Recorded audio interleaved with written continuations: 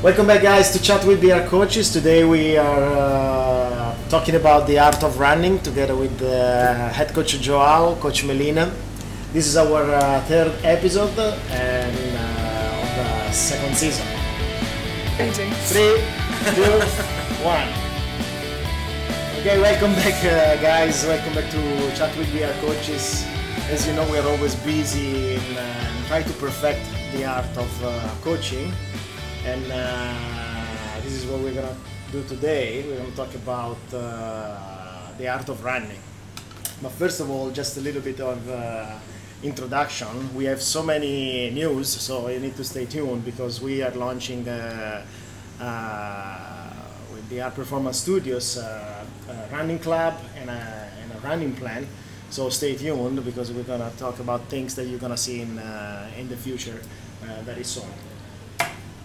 As we know, humans, as soon as they start walking, the first thing that they perfect is running. Okay, now probably Chris McDougall would say we are walkers much more than runners, but you know, in the end, it's almost the same. You know, if you walk fast, then you approach it, and we get the idea sometimes that the athletes they feel like.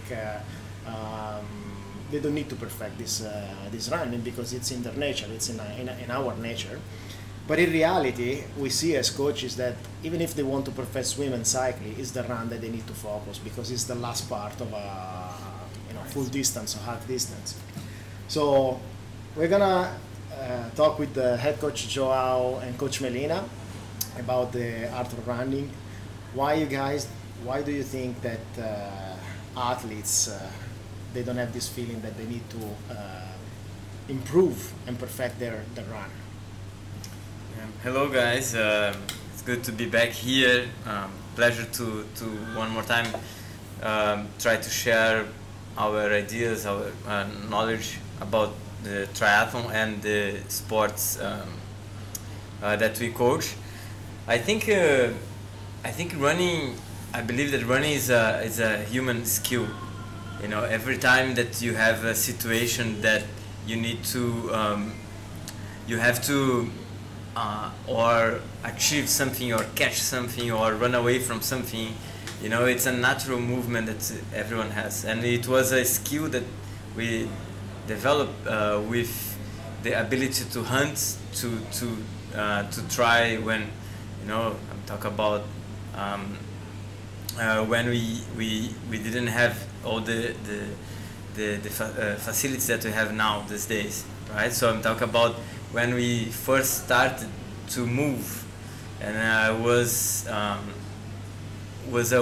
way that the muscles they develop by itself, and it's a very natural process, and you can see the kids they run so simple, so natural, without thinking, and looks so easy until the point that they become adults and teenagers, and then the whole body mechanics change because then we move less, and that's where the adults they have big issues because their posterior chain switched off, hamstrings, glutes, lower back stability, core stability.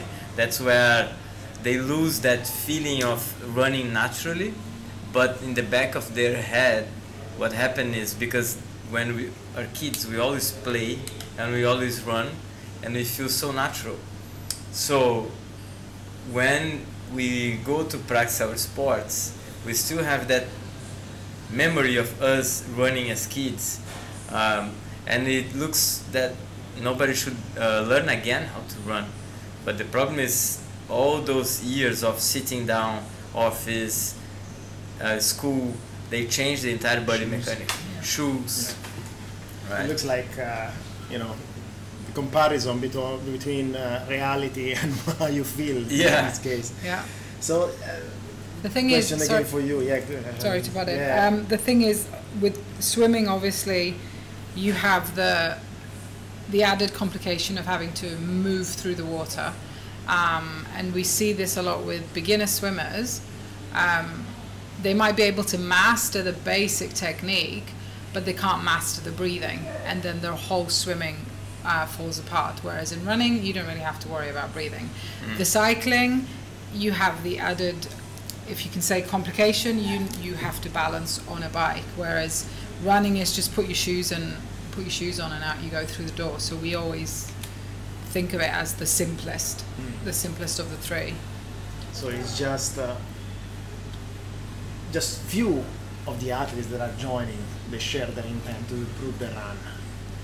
And so what's the difference between the ones that don't want to improve and they need to, and the ones that they understand that they need to? What is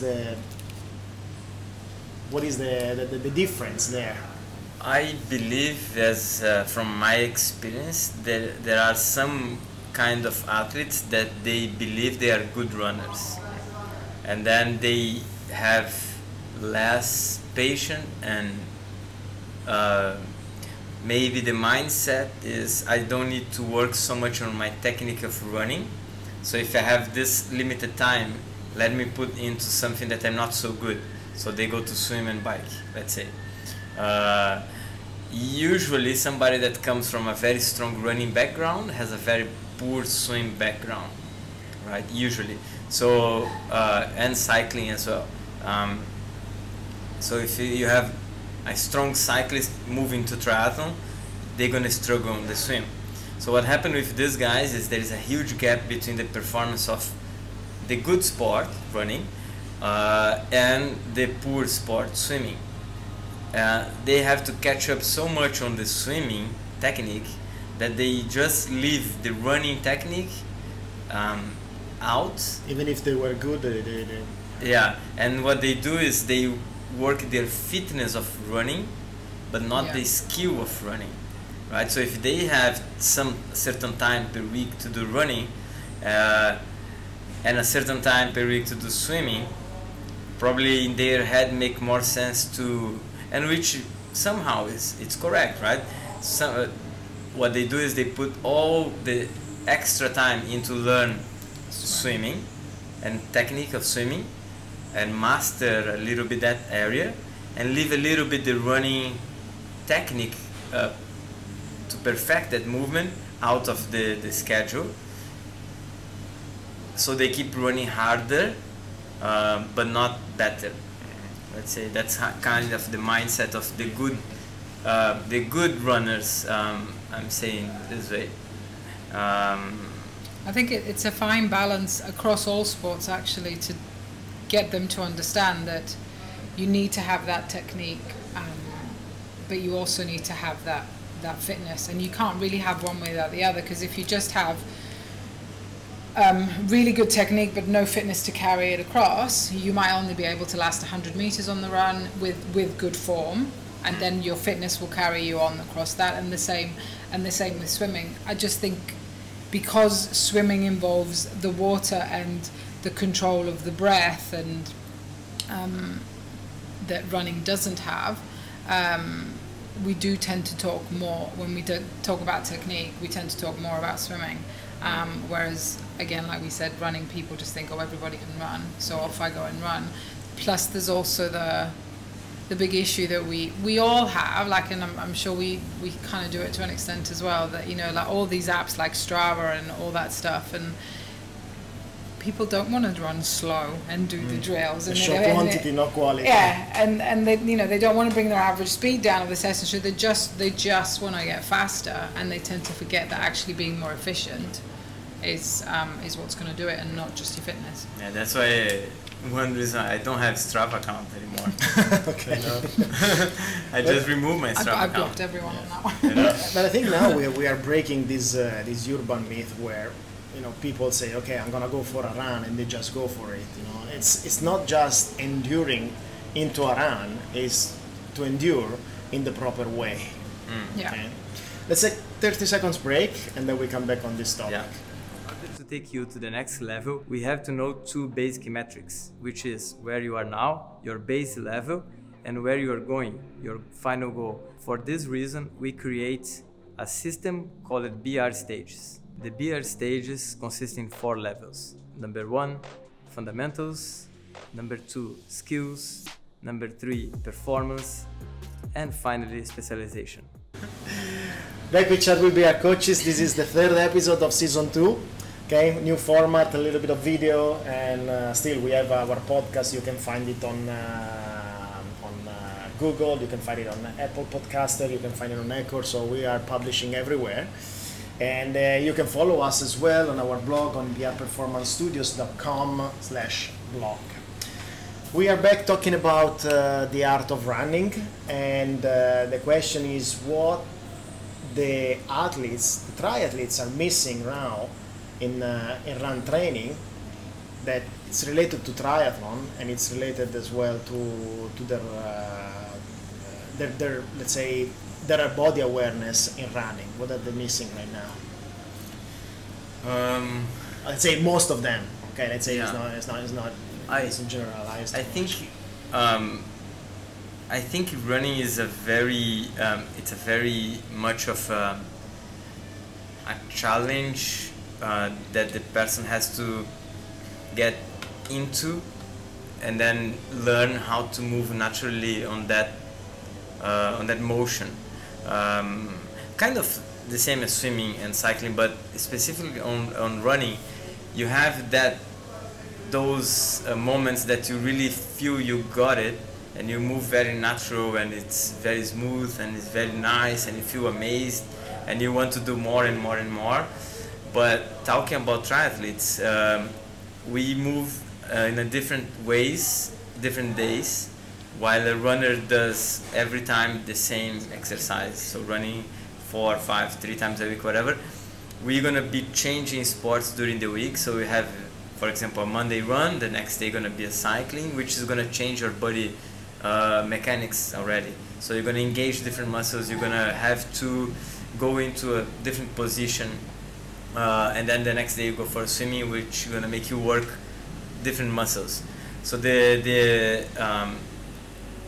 being more aware of how you run, it's gonna save you more energy in a long process.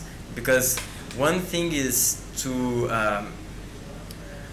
work on your mechanics of running just purely to hit a certain number on your watch, pace or whatever. And the other thing is remove that pace from your head for a while and then focus on how are you moving to achieve that number. It's a very hard task for triathletes and runners, because usually we tend to think that if we do something harder or longer, we're gonna get better.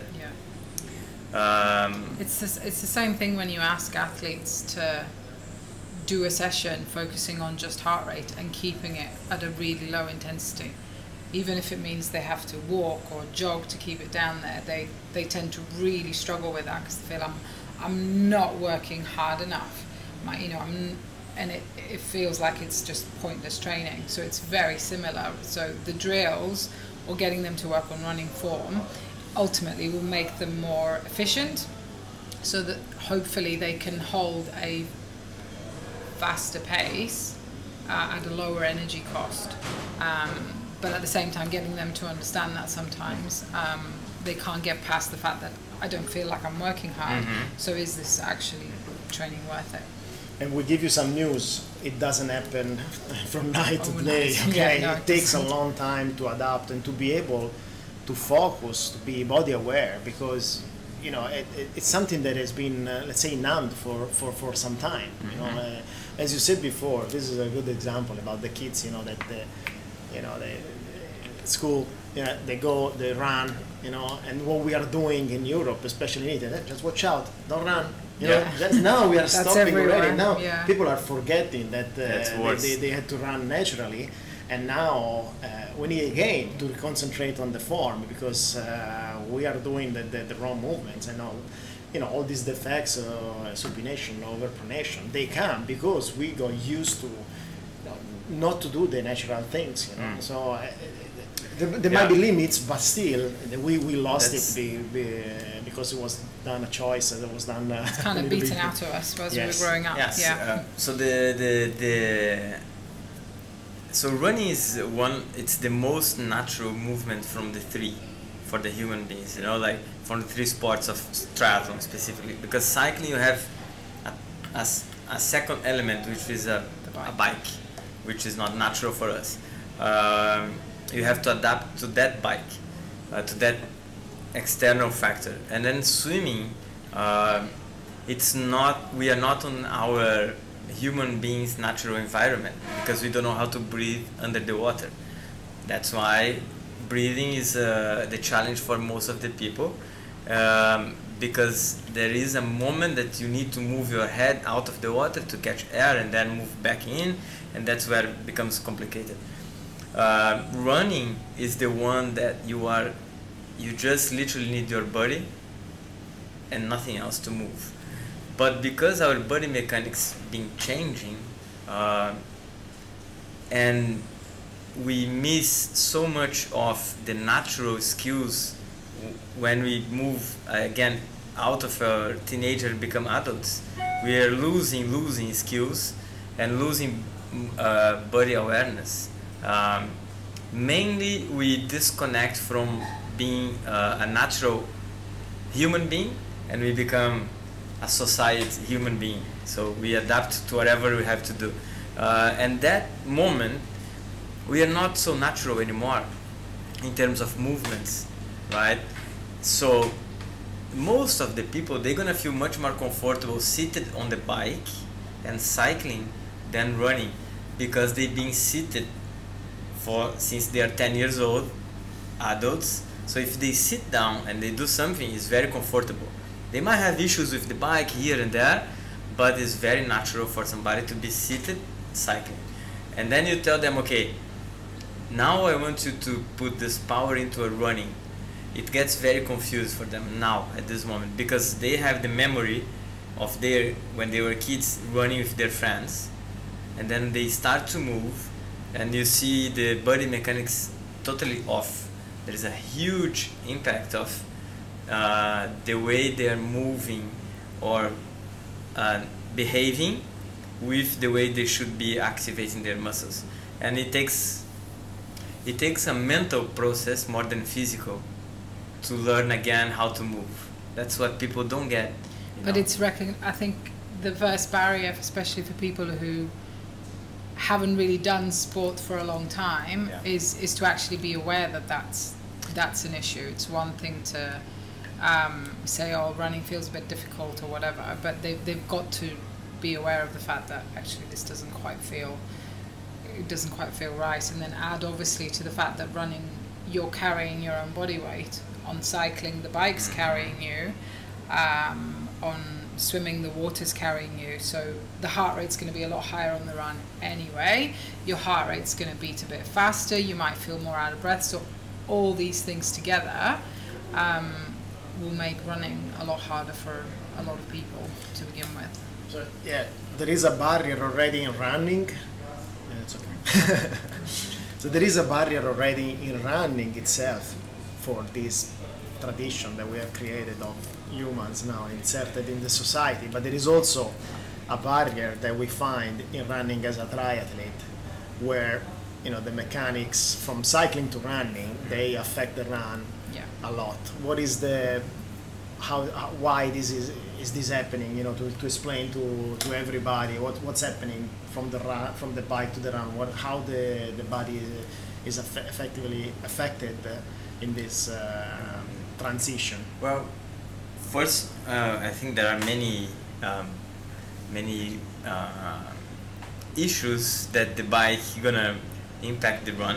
So one thing is how good is the technique of the runner before cycling, and then you're gonna reduce the impact of the bike on your run. So if you have a very good skills and you know what kind of movements you should be doing in the run, most probably that bike will impact less on the run.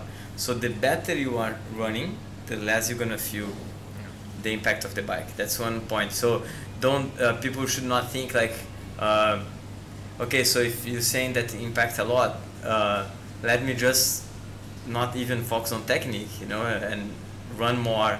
That's not how we should think, because the better and more efficient you move in any sport, the less the previous sport gonna impact, right?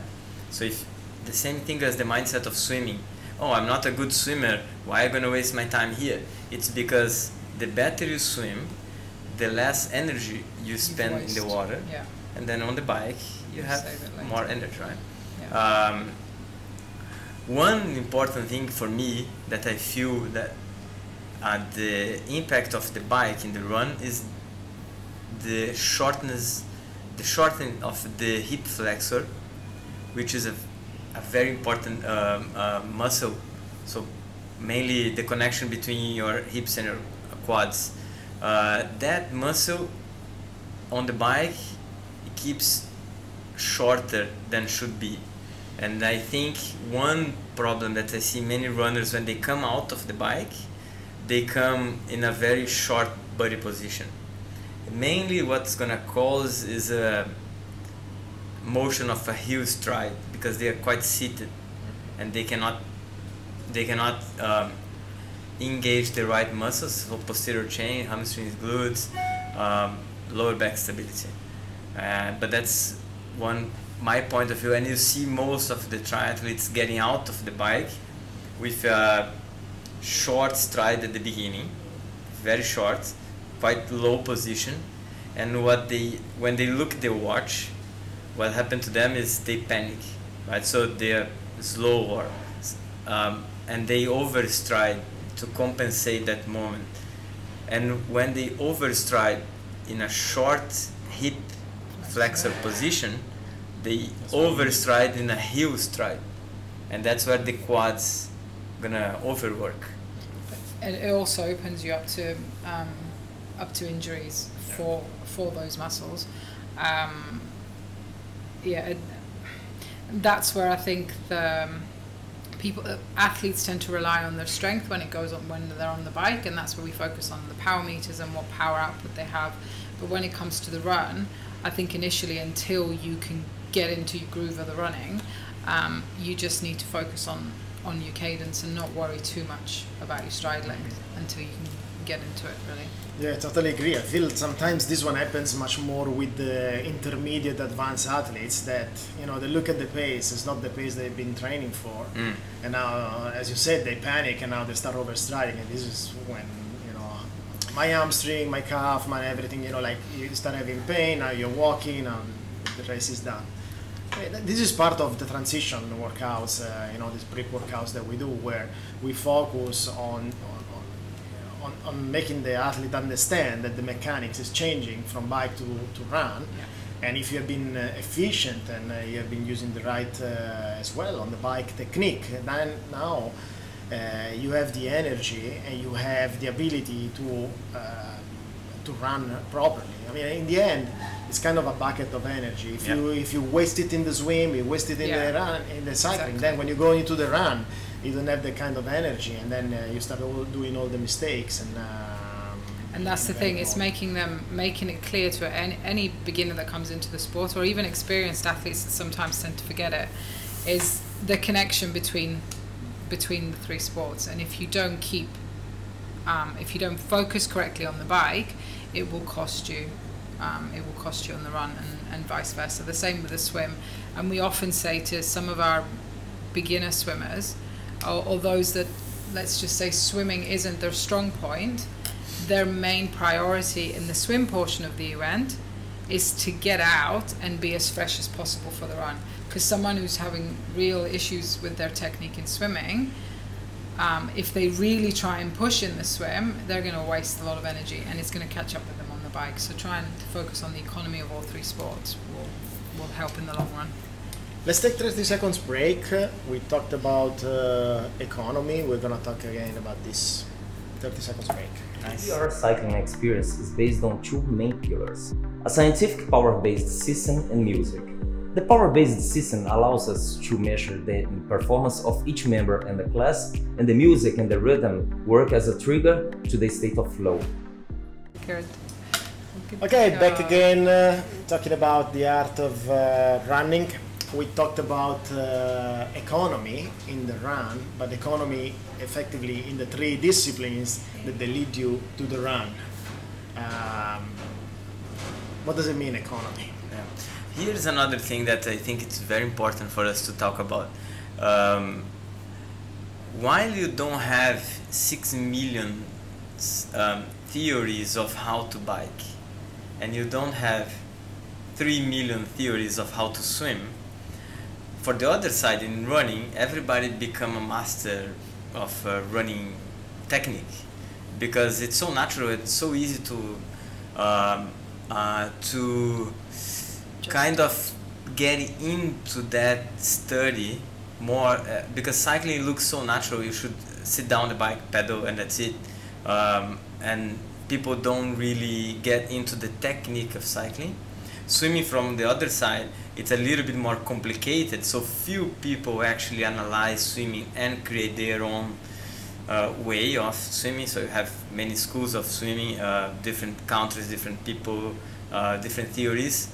But running, the information out there is very wide, and you can have books and books of theories of running, which for one side makes the beginner athlete quite lost in what he should be following, and you have different books, different theories. If you Google, they say heel stride is okay, and then midfoot is okay, and then you should try forefoot. So people get barefoot, Yeah. Run in the sand, don't run uphill, run downhill, So if you that's also another problem, that people sometimes they get into this loop of learning, and at some point they just give up and they just want to run because actually they want to enjoy running, and if you get too much into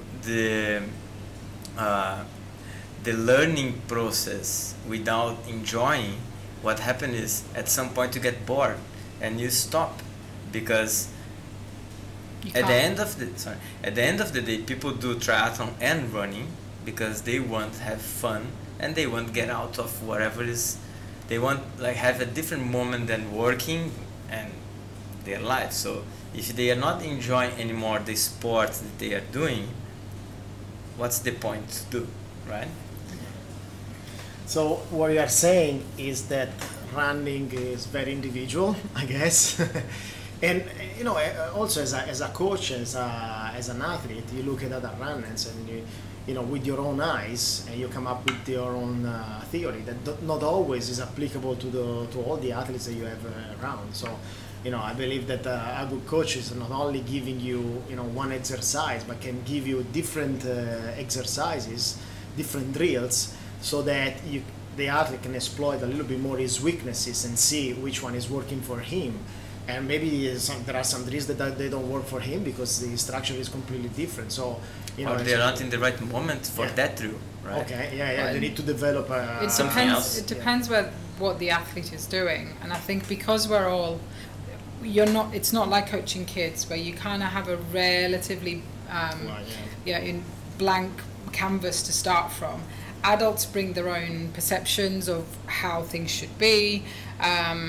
They bring with them their own muscle imbalances that they've accumulated over time, so they can't quite move their body the same way. It's the same, and again, it's similar for swimming. A drill that would help you might not help you, because if I give you, say, the single arm drill to stop you crossing your arm over, if that's not an issue for you, then that drill is going to be useless for you. So it's just enhancing something else. Or if it's a drill, if you're trying to get someone to, get off their toes, if you give them a drill that just focuses on that aspect because you're trying to get a heel striker to move forward, that's not going to work for them. So the drills can't be they're not a one size fits all. It depends where they're at and where you're trying to get them. And some drills would work for this person, and you wouldn't want that person to be using them at all. Yeah, and then I think also on terms of learning process and drills, there is there's a need of a certain level of motor coordination to apply different movements, and this you can't expect to have adults with the same level of motor coordination. Even kids, you don't, No. right? So you have the very talented people that they have a very strong background, they've been practicing sports the whole life, they've been active, they have experienced millions of exercise. But then you have the other side, the guys that they decide to start to run very late in their life. You know, they are not so active, they've been most of the time wondering to do things, but they never started. So their body awareness is probably like 50 to 70% less than the other guy. When you teach those movements, you have a huge gap of understanding how the body is moving. The body in their head, they are doing what they've been told to do, but the way they express the movement, there is a huge gap there, right? And you can see that it's not because he didn't understand the movement. He understood the movement, but his Can't put it motor together. connection is different. So when I apply what I'm thinking, my muscles, they cannot understand how to move that way. And especially if you ask for speed or power, then it gets worse, because I'm learning. I shouldn't be doing anything fast or powerful when I'm learning.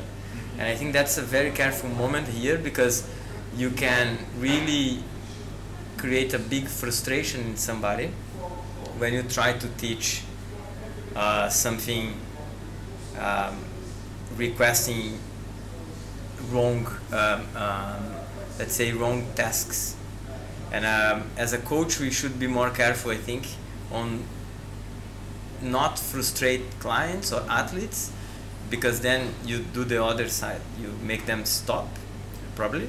I think it's just finding the right balance between building their technique and their efficiency, and actually letting them get on with working on their fitness and feeling as if they're improving.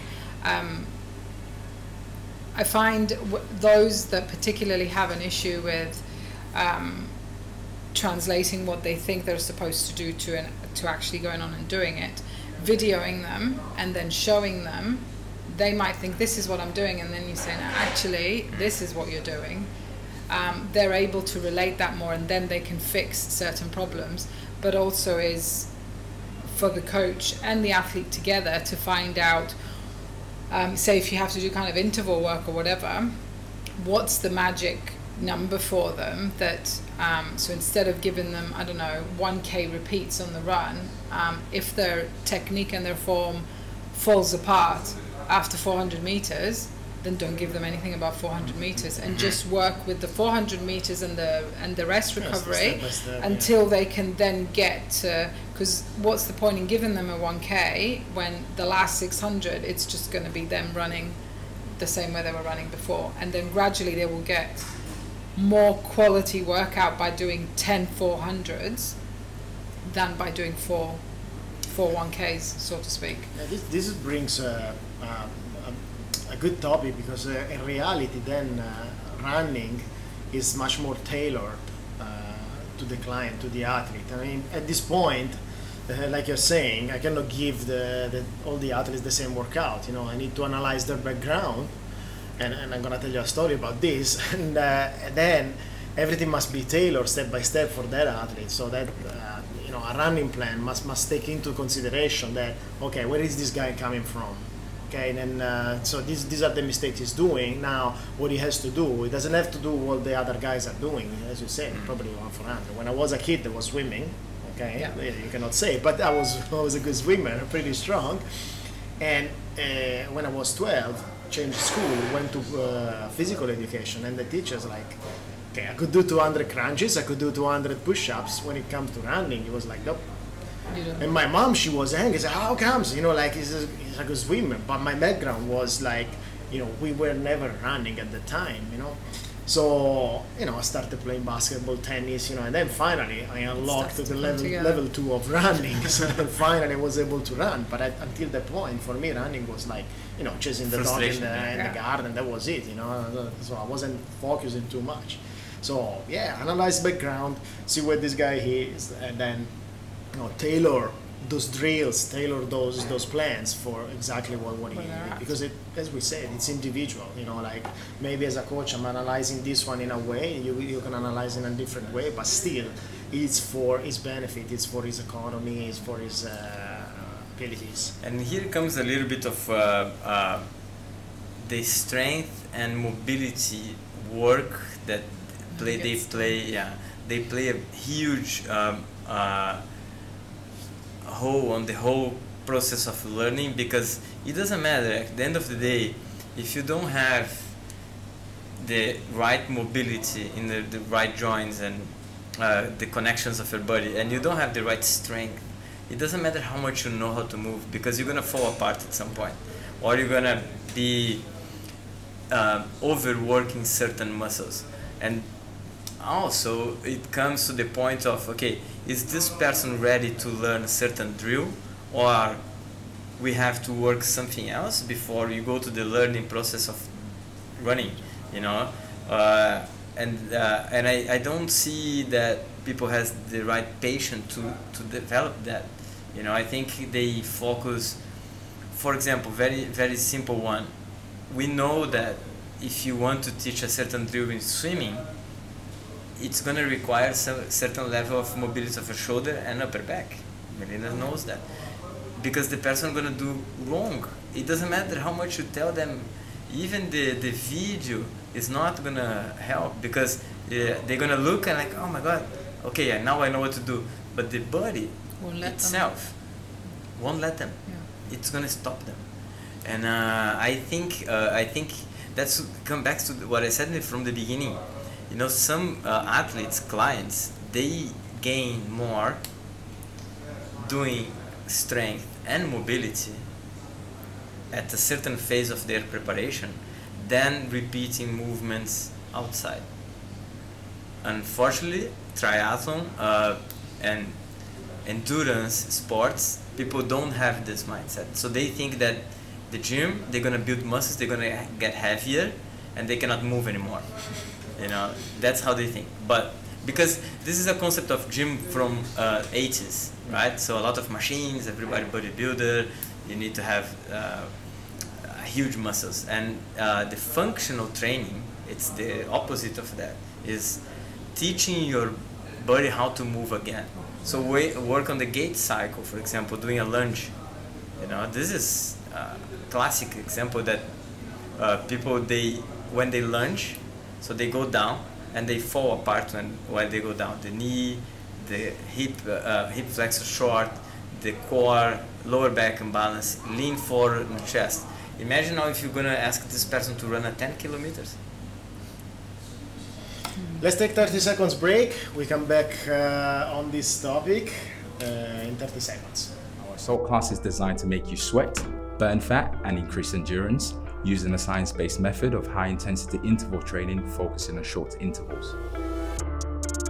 Our SCOP class is built around strength and conditioning, using weight training and functional equipment to improve health and build lean muscle.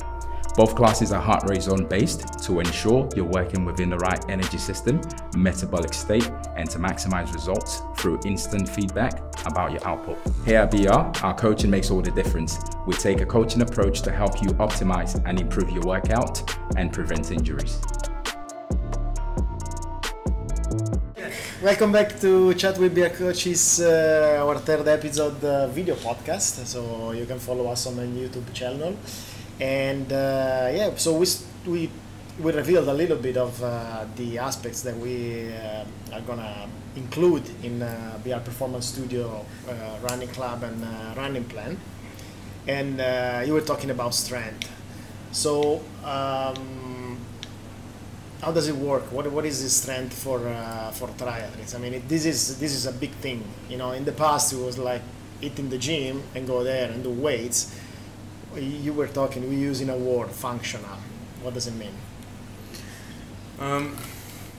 I think it's going back to the basic movement patterns that the human beings they should be doing, and we again got lost at a certain point of our lives, and it happens to everyone. You know, you cannot avoid that to happen because sitting in a chair since you are 10 years old until you go to university, and then you sit again on the chair from university to start to work, and then you sit in a chair on your office, and then you go home. What do? You basically sit in a sofa and talk to your friends and watch TV, and then you go. So there is a huge disconnection of being a natural human being in terms of movement, which create a lot of psychological issues. We know depression, lack of movement, you don't stimulate the right hormones. So functional, it's basically work movements that we should be doing anyways. So push, pull, rotations, gait cycle, hinge. So all of those movements, hinge is a big issue for most of the people. They don't understand the movement of the hip and the pelvis, right? So people, they know how to push, to pull, and then they have that issue of how do I move my pelvis and my hip in a certain way, because the sitting position just get your lower back stability very, very lazy. You know, you become a very lazy person in terms of movement. It's so hard to ask somebody that works in an office for a long time in their life. It's so hard to ask them to do tasks, simple tasks. They just don't like. You know, it's like, oh my God, I need to do this. I need to pick it up that thing. Because those muscles, they are sleeping, and you need to wake them up, right?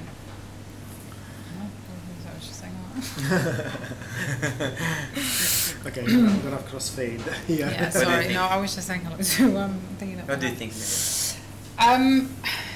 I think strength is usually the one thing that gets that falls by the wayside. Triathletes think they just need to swim, bike, run. As coaches, we add their strength in and their mobility. But if something has to go 1 week, I'd say 9 times out of 10, what's going to go? It's that. That's what they're gonna forget, or just say, well, I haven't got time for that. I'm just going to get on with swimming, biking, and running. So there's a task, I think, for all the coaches to. We just need to kind of educate them on the importance of why you're doing this, and you know, bringing it back to running. This isn't just about running. You can get runners that come into the sport that are able to, you know, or the all-rounder athlete that can do all three, but actually they're not very good at running off the bike. And trying to get that across to them. Just because you're a good runner doesn't mean you're going to be a good runner in a triathlon. It's something different. Yeah.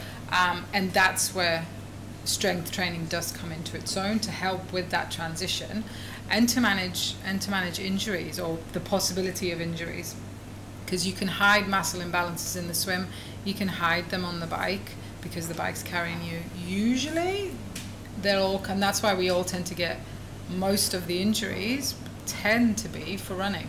You'll see more athletes getting told to stay off running for a week, or because something isn't quite working properly. So it's a case of educating That's them. when they say, okay, I'm gonna do my strength. And that's when you're like, but actually you can't do it right now.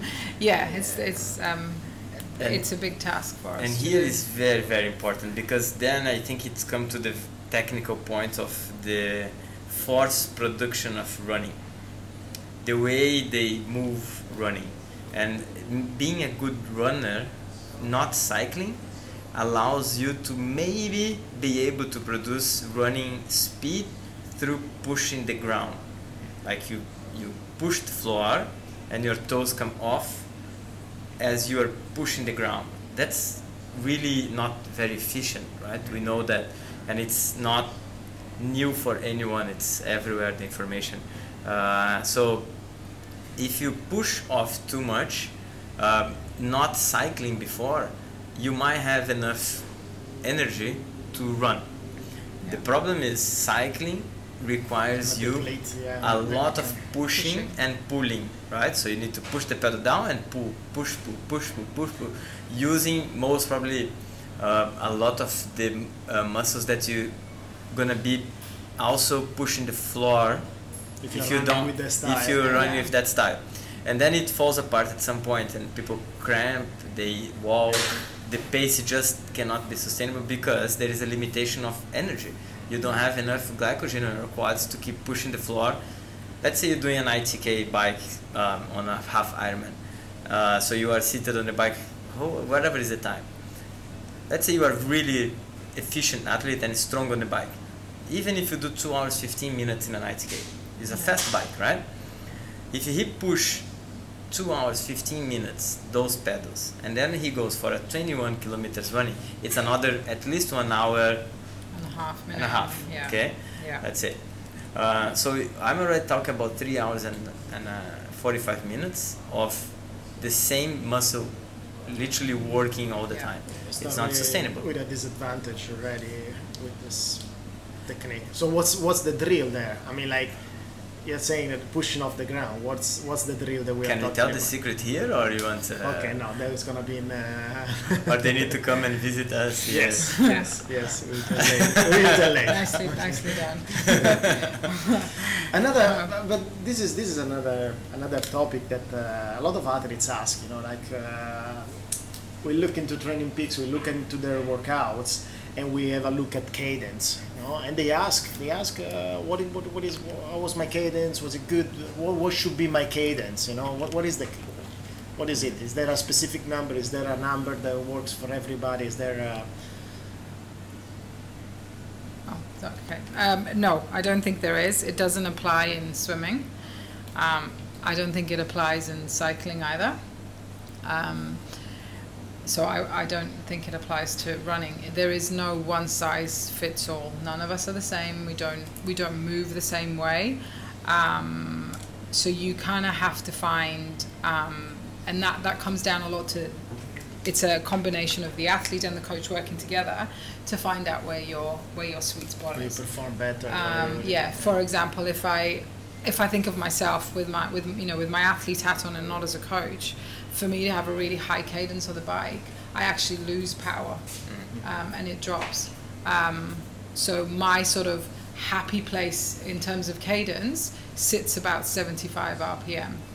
If I go any higher, I start to lose power on the bike, and I really suffer on the run, because to blame my children for once, my core doesn't work as well since giving birth. So I actually rely on my hip flexors and all other muscles around there for my core to engage. So if my hip flexors work overtime on the bike, I will pay for it on the run. So I think it's down to the coach and the athlete to find where that sweet spot or that happy place sits.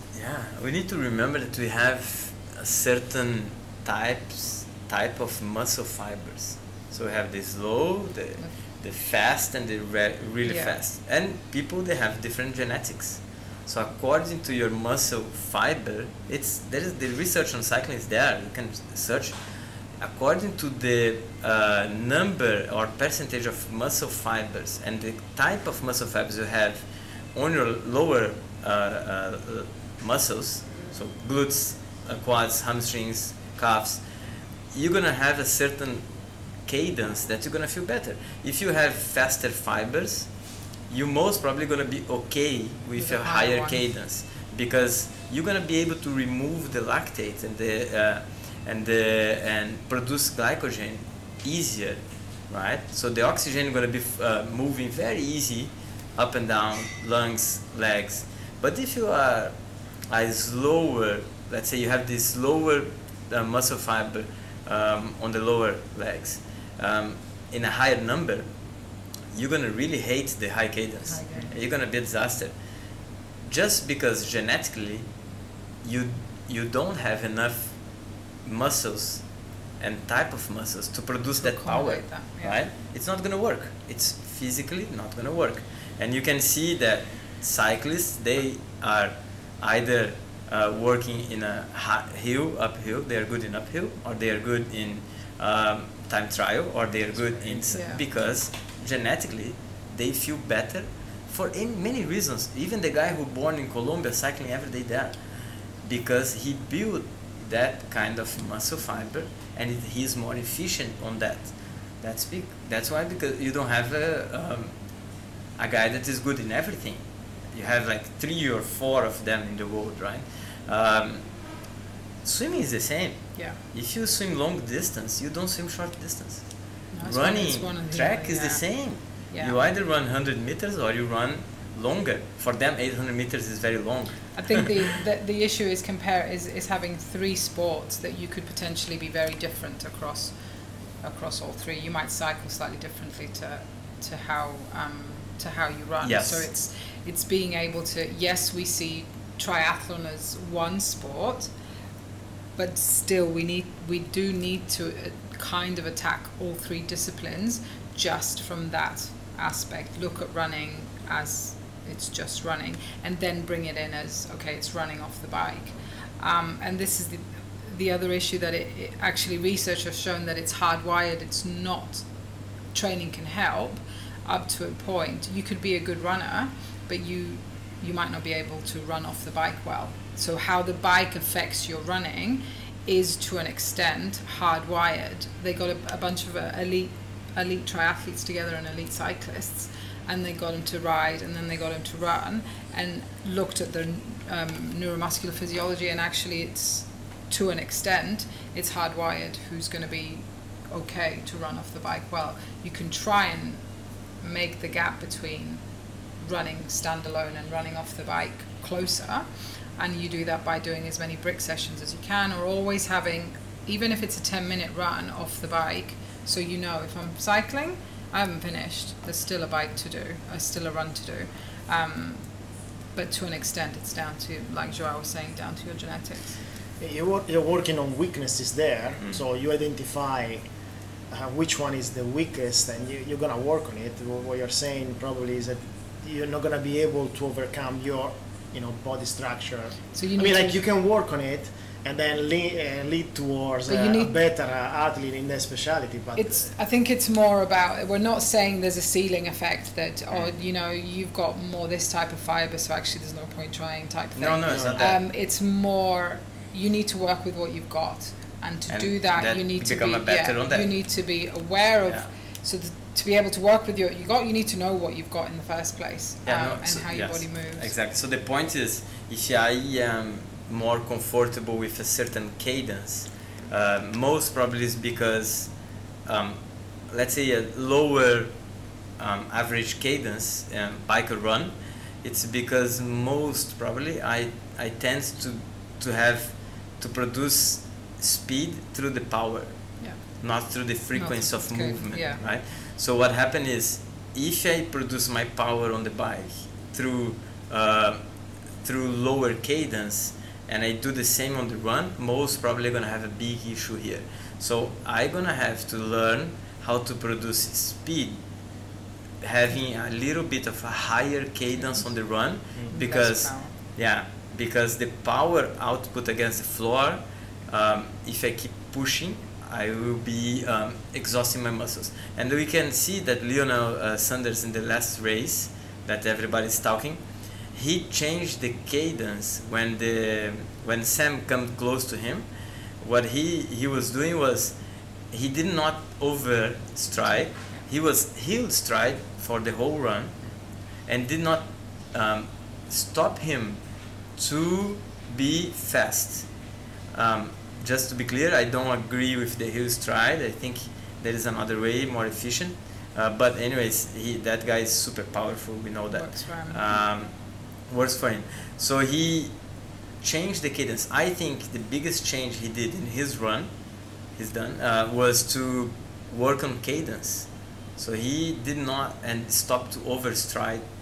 Like before. Get faster, Before, the way he was trying to get more speed was to overstriding, and that's we know that That won't last. it will not Yeah, last. won't last. I think you both guys are talking about what Joe Friel talks about economy. He says, okay, there is endurance, there is speed, and it's triangle, and then there is this economy. It doesn't give guidelines on numbers because, as you said, it's individual. So everybody is his own way to reach the best performance and the best economy. So it's about the beauty of triathlon journey. Okay. This is one of the blocks of coaching system known for more than 200 years. It's individualization. You cannot do one science or one approach to 10 different people. Unfortunately, it would be so easy for us as a coach. We'd have the economy for the business. That's why the online program, the one that you can buy anywhere, any platform online, it's gonna work until you don't need to ask something to someone, because at that point, if you need to know how this is gonna work for you as an athlete, you don't have somebody to talk. I think the beauty of the coaching and to have somebody to actually try to help you to go somewhere is to say, all right, I have this problem here, how can we fix together? Yeah. Because if the athlete expects everything from the coach, it's a problem.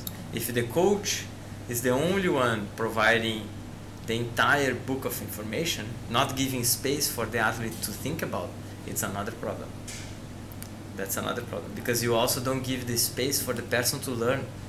You deliver so much all the time that we cannot, you can't even process the first information. But ultimately we need them, especially with how coaching is these days.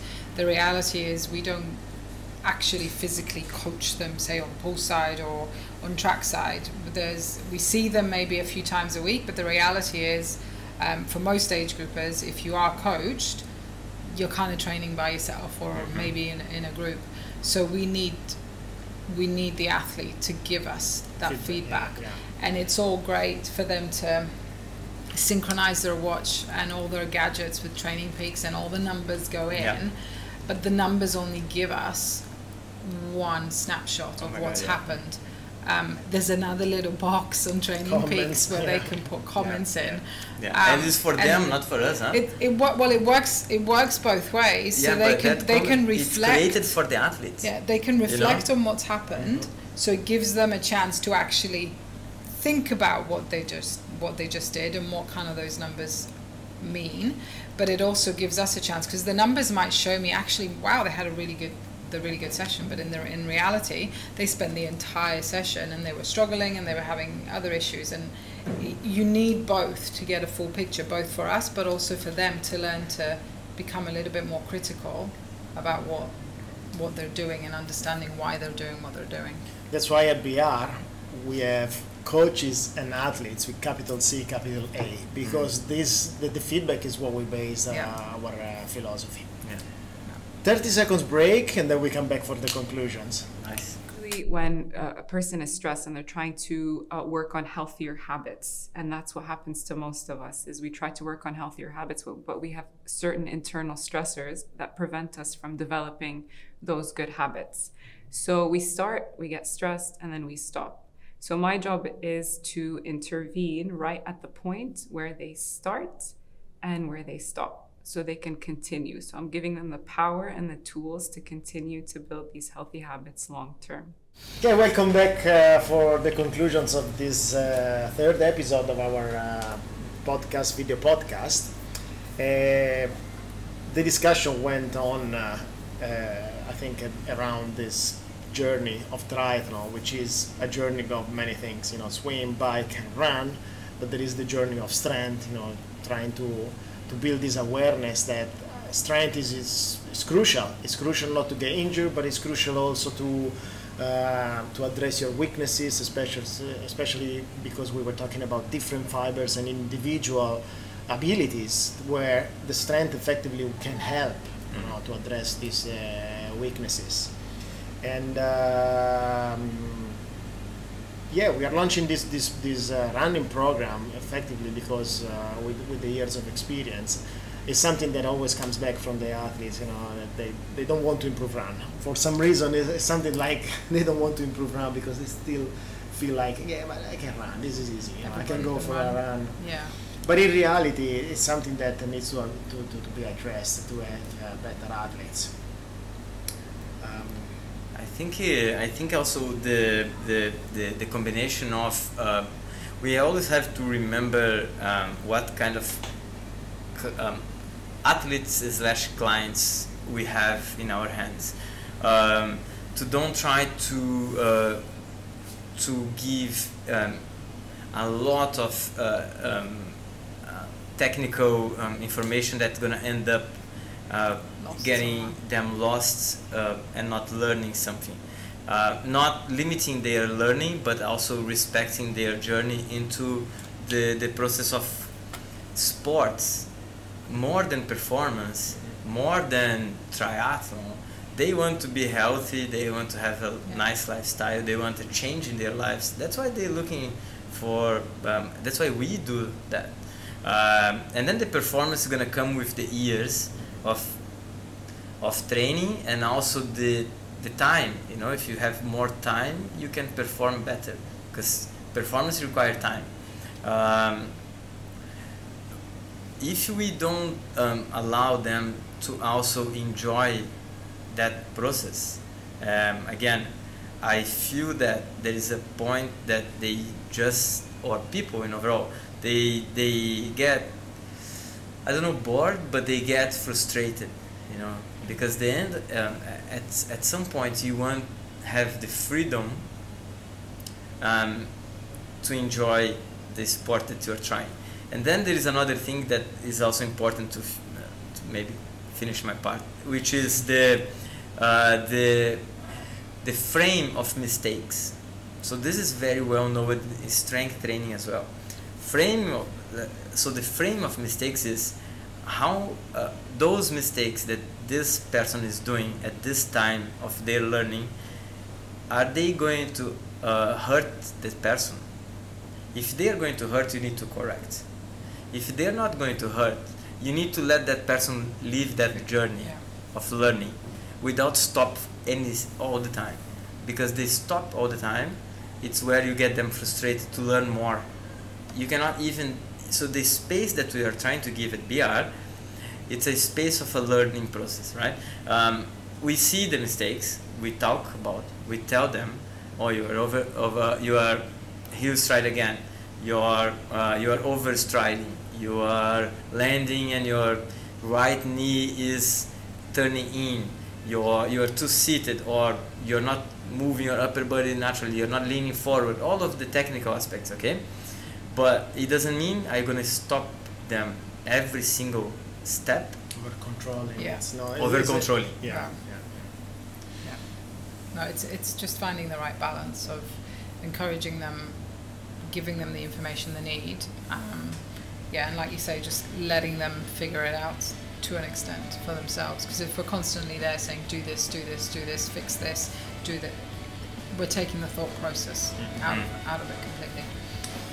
Guys, was a pleasure. Okay, great talk about the art of running. Stay tuned for summer news because we have a lot of things boiling in house, and we will announce it pretty soon. Okay, so we'll see you on the next episode. If you have any question, just use Instagram or use our email address. You have all the contacts. Perfect. Thank you. See you next week, guys.